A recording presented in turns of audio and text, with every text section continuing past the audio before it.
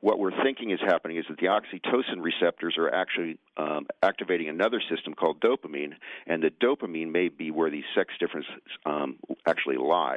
So that's the next series of experiments that we're going to be conducting. For the ones who work hard to ensure their crew can always go the extra mile, and the ones who get in early so everyone can go home on time, there's Grainger, offering professional-grade supplies backed by product experts so you can quickly and easily find what you need. Plus, you can count on access to a committed team ready to go the extra mile for you. Call, click Grainger.com, or just stop by. Grainger, for the ones who get it done.